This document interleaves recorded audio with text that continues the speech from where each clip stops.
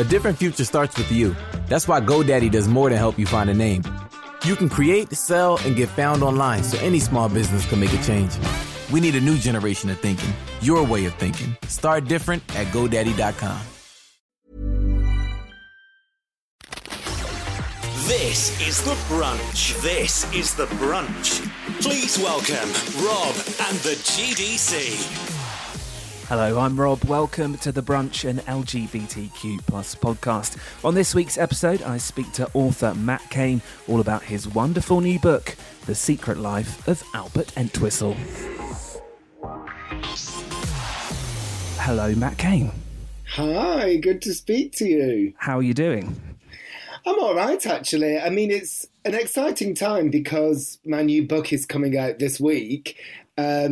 But it's also a bit nerve-wracking. You know, we've just lived through a period of massive uncertainty. Well, we still are going through it. And I don't know, it means you can never quite relax in lots of areas of your life. I found myself just being a bit more on edge than I ordinarily would be. I know exactly what you mean. Where are you? Where are we speaking to you from? I'm actually sitting in my study at home at the very desk at which I write all my books. Right, well, that's what we're going to talk to you about today, is your new book, The Secret Life of Albert Entwistle. Just tell us a bit about it. Well, it's set in Lancashire, in a fictional town, in a working-class community. It's about a shy, lonely, socially awkward and secretly gay postman who realises he doesn't want to be unhappy anymore. He wants to turn his life around. And in order to do this, he realises he needs to find the lost love of his life, a man he hasn't seen for nearly 50 years because he's coming up to retirement age. And that's one of the things that prompts him to think about how he feels about his life, is being served notice of compulsory retirement. So it's all about, I mean, the plot is all about his search for his lost love. But along the way, you know, you get to see him transform. And obviously I can't give too much away, but somebody who very much pulled up the drawbridge against his community because of a past trauma to do with this lost boyfriend, which you find out more about as you read through in flashback sequences.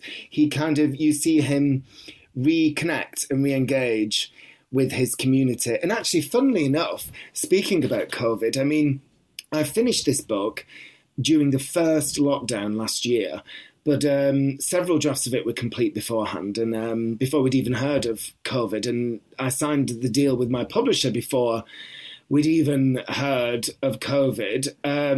But it's that kind of thing about connection with community and human interaction.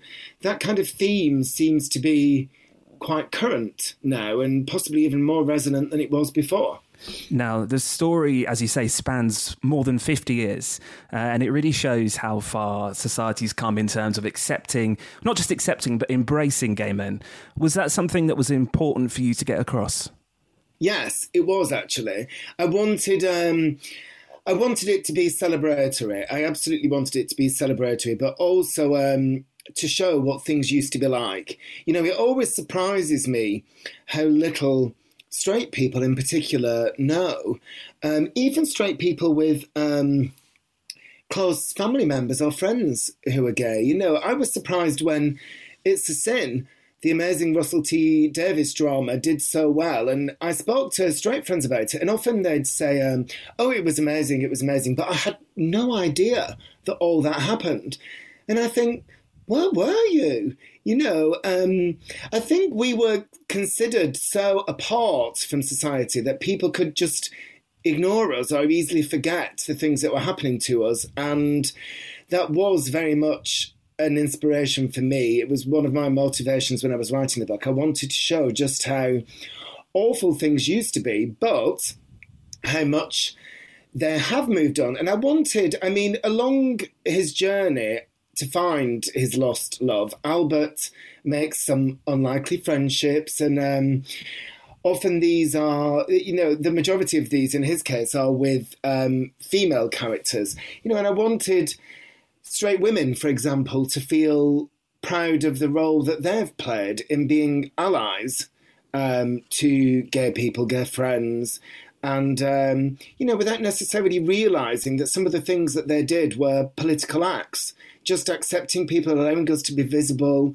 And, I wanted them to feel proud of the part they've played in advancing our society, as you say. The book is really, I sort of saw it as almost an adventure story, really, for Albert, because he goes off on this search and this journey, travelling kind of all over the country, really, visits Manchester and London. And as part of that, he visits some of the kind of iconic gay venues, including the New Union Hotel and the Royal Vauxhall Tavern. These places kind of open his eyes to a whole new world. Do you think that's a moment most queer people can relate to? Yes. I'm going to tell you something first of all. Actually, he also goes to places like Bradford and Blackpool, which don't have quite as iconic gay venues. And I also want to quickly tell you that actually it's interesting that you use the word adventure, because the original title of the book, and it was bought by my publisher with this book, was The Extraordinary Adventure of Albert Entwistle. And they wanted to change it to add intrigue to the title, which I was perfectly happy with. I just wanted his name in the title. But yes, he does go to these iconic gay venues. And I think in his case, I mean, I know people this has happened to, but when they go through such a horrendous trauma in their life that they pull up a drawbridge and they cut themselves off from the world and from, to protect themselves against negative emotions that they're terrified of feeling again. But they don't realise that in the process, they're also cutting themselves off from the positive emotions. And I think what happened to Albert was, when I talk about trauma, the way he was torn apart from his lost love, whose name is George, I should say, which, details of that trauma emerged during the book and, along his journey, so I won't give too much away. But he kind of, he hadn't realised how much the world had moved on and how much more accepting it was for gay people.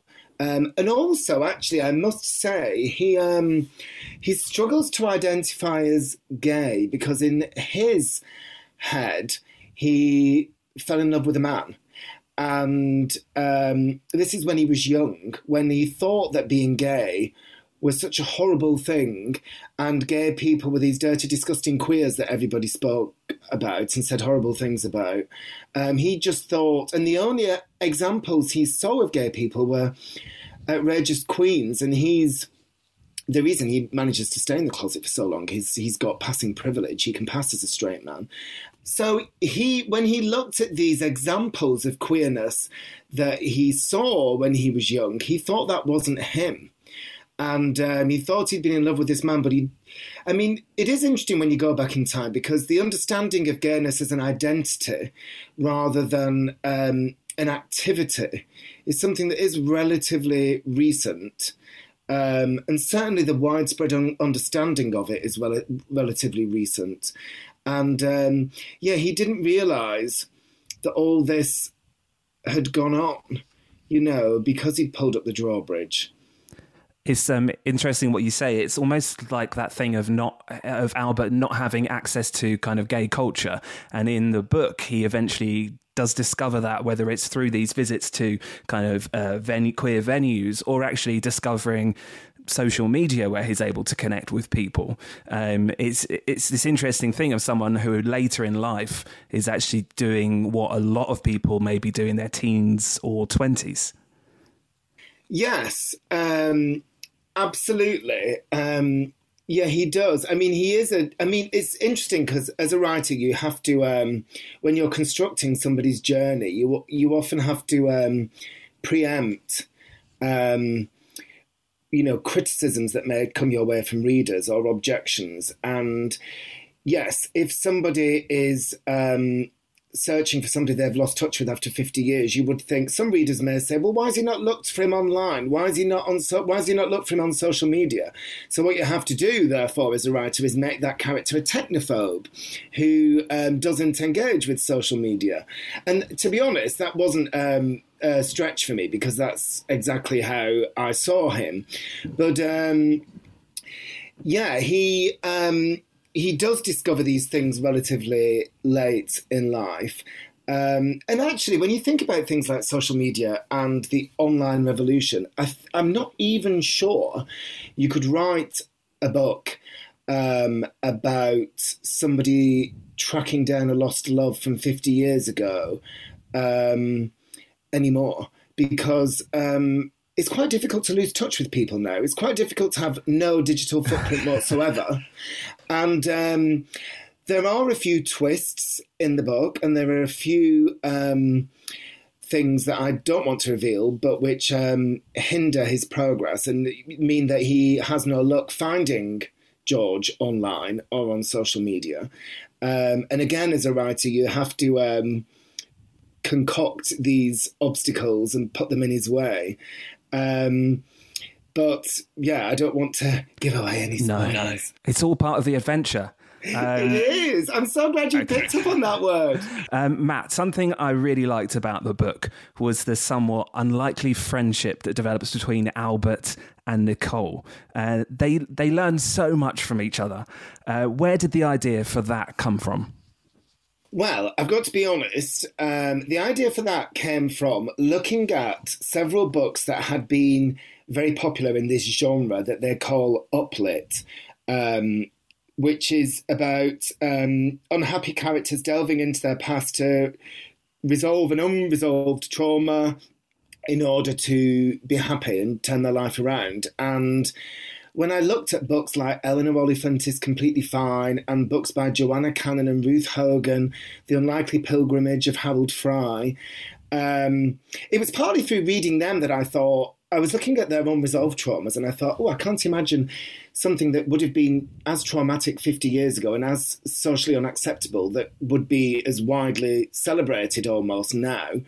But all of the other thing that I noticed was that all of these books were about connection with community and characters making unlikely or unexpected friendships along the way, friendships that cross perceived boundaries or boundaries that were perceived at the start of the journey.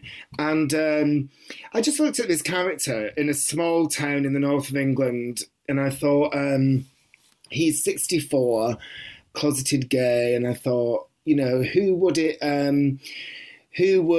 be the person he's got the least in common with, or thinks he's got the least in common with, crucially.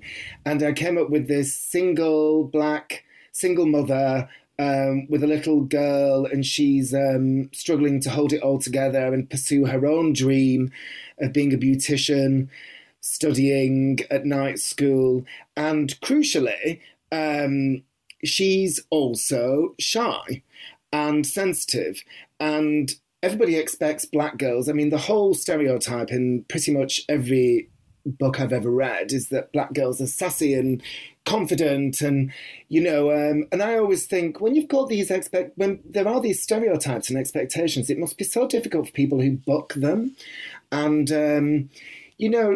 shy black girls and people who don't know them just come up to them and start saying girlfriend this and just expect to see this kind of outpouring of sass. I kind of think, that must be so difficult. So I looked at these two characters who were outsiders for different reasons. She's just moved to the town and is struggling to make friends and fit in. She's very much missing her grandma, who died recently, who was a similar age to Albert. And I just thought, wouldn't it be nice if they became really close friends? And she is exactly the kind of person who wouldn't give two hoots about somebody being gay now. So I think that was pretty much the kind of evolution of that character. Although it's interesting because people never ask about her. They always ask about Albert and George. And I love Nicole. It's nice talking about her. Well, she's very important, I think. I mean, she helps Albert so much. They help each other, but she really does help him along the way. And I think you hit the nail on the head just now when you said, so many of the relationships in the book are about this idea of what someone perceives someone else to be, and then seeing that kind of slowly unravel and realising that quite often we've got no idea about someone and what they're really like, because we just see a postman or we just see a single mum.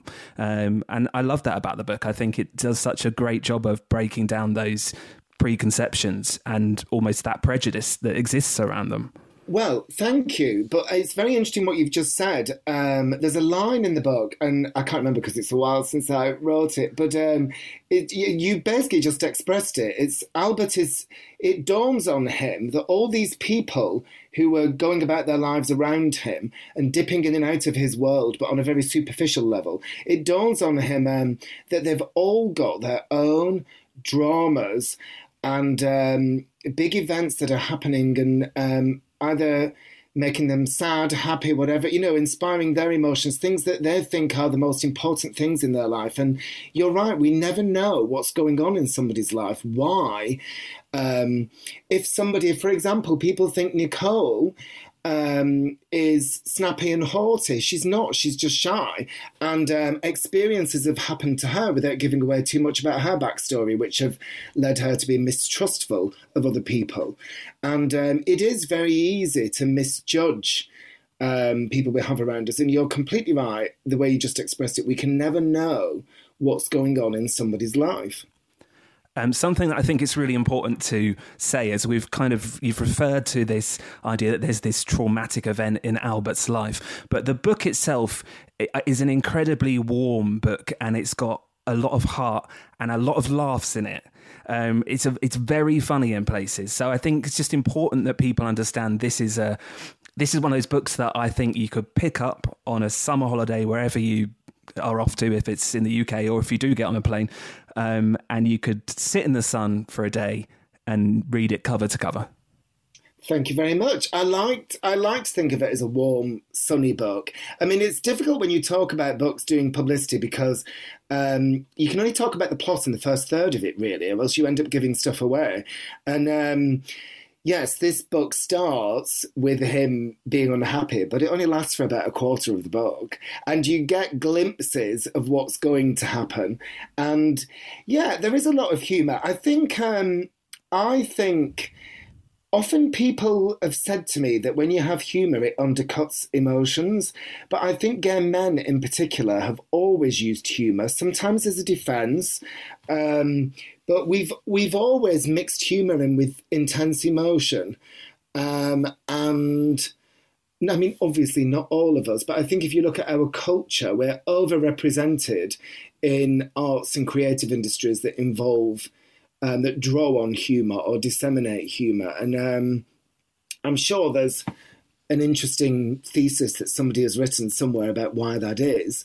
But I think, yeah, I could never, somebody once said to me, you always write with heart and humour.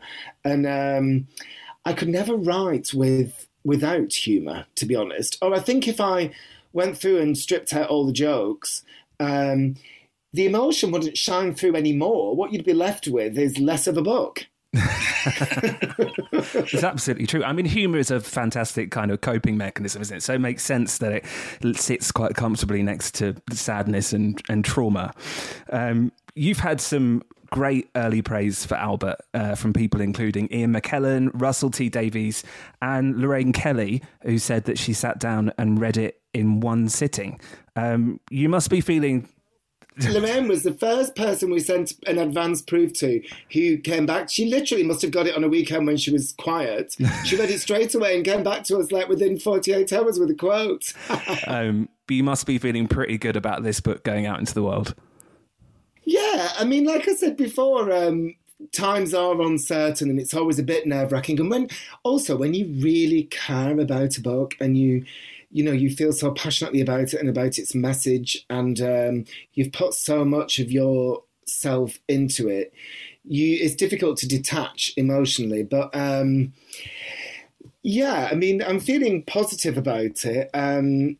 But, you know, by the end of this week, we should have a better idea of how it's going down. But hopefully, I mean, yeah, we've only had very positive reactions so far. I literally just saw a post on Instagram from Matt Lucas to say that he's reading and loving it. So, yeah, it's fantastic. And everybody's being great and lovely. And, you know, when you sit on your own writing a book, at your desk, where I am now, with my cat who's just jumped onto the desk, that's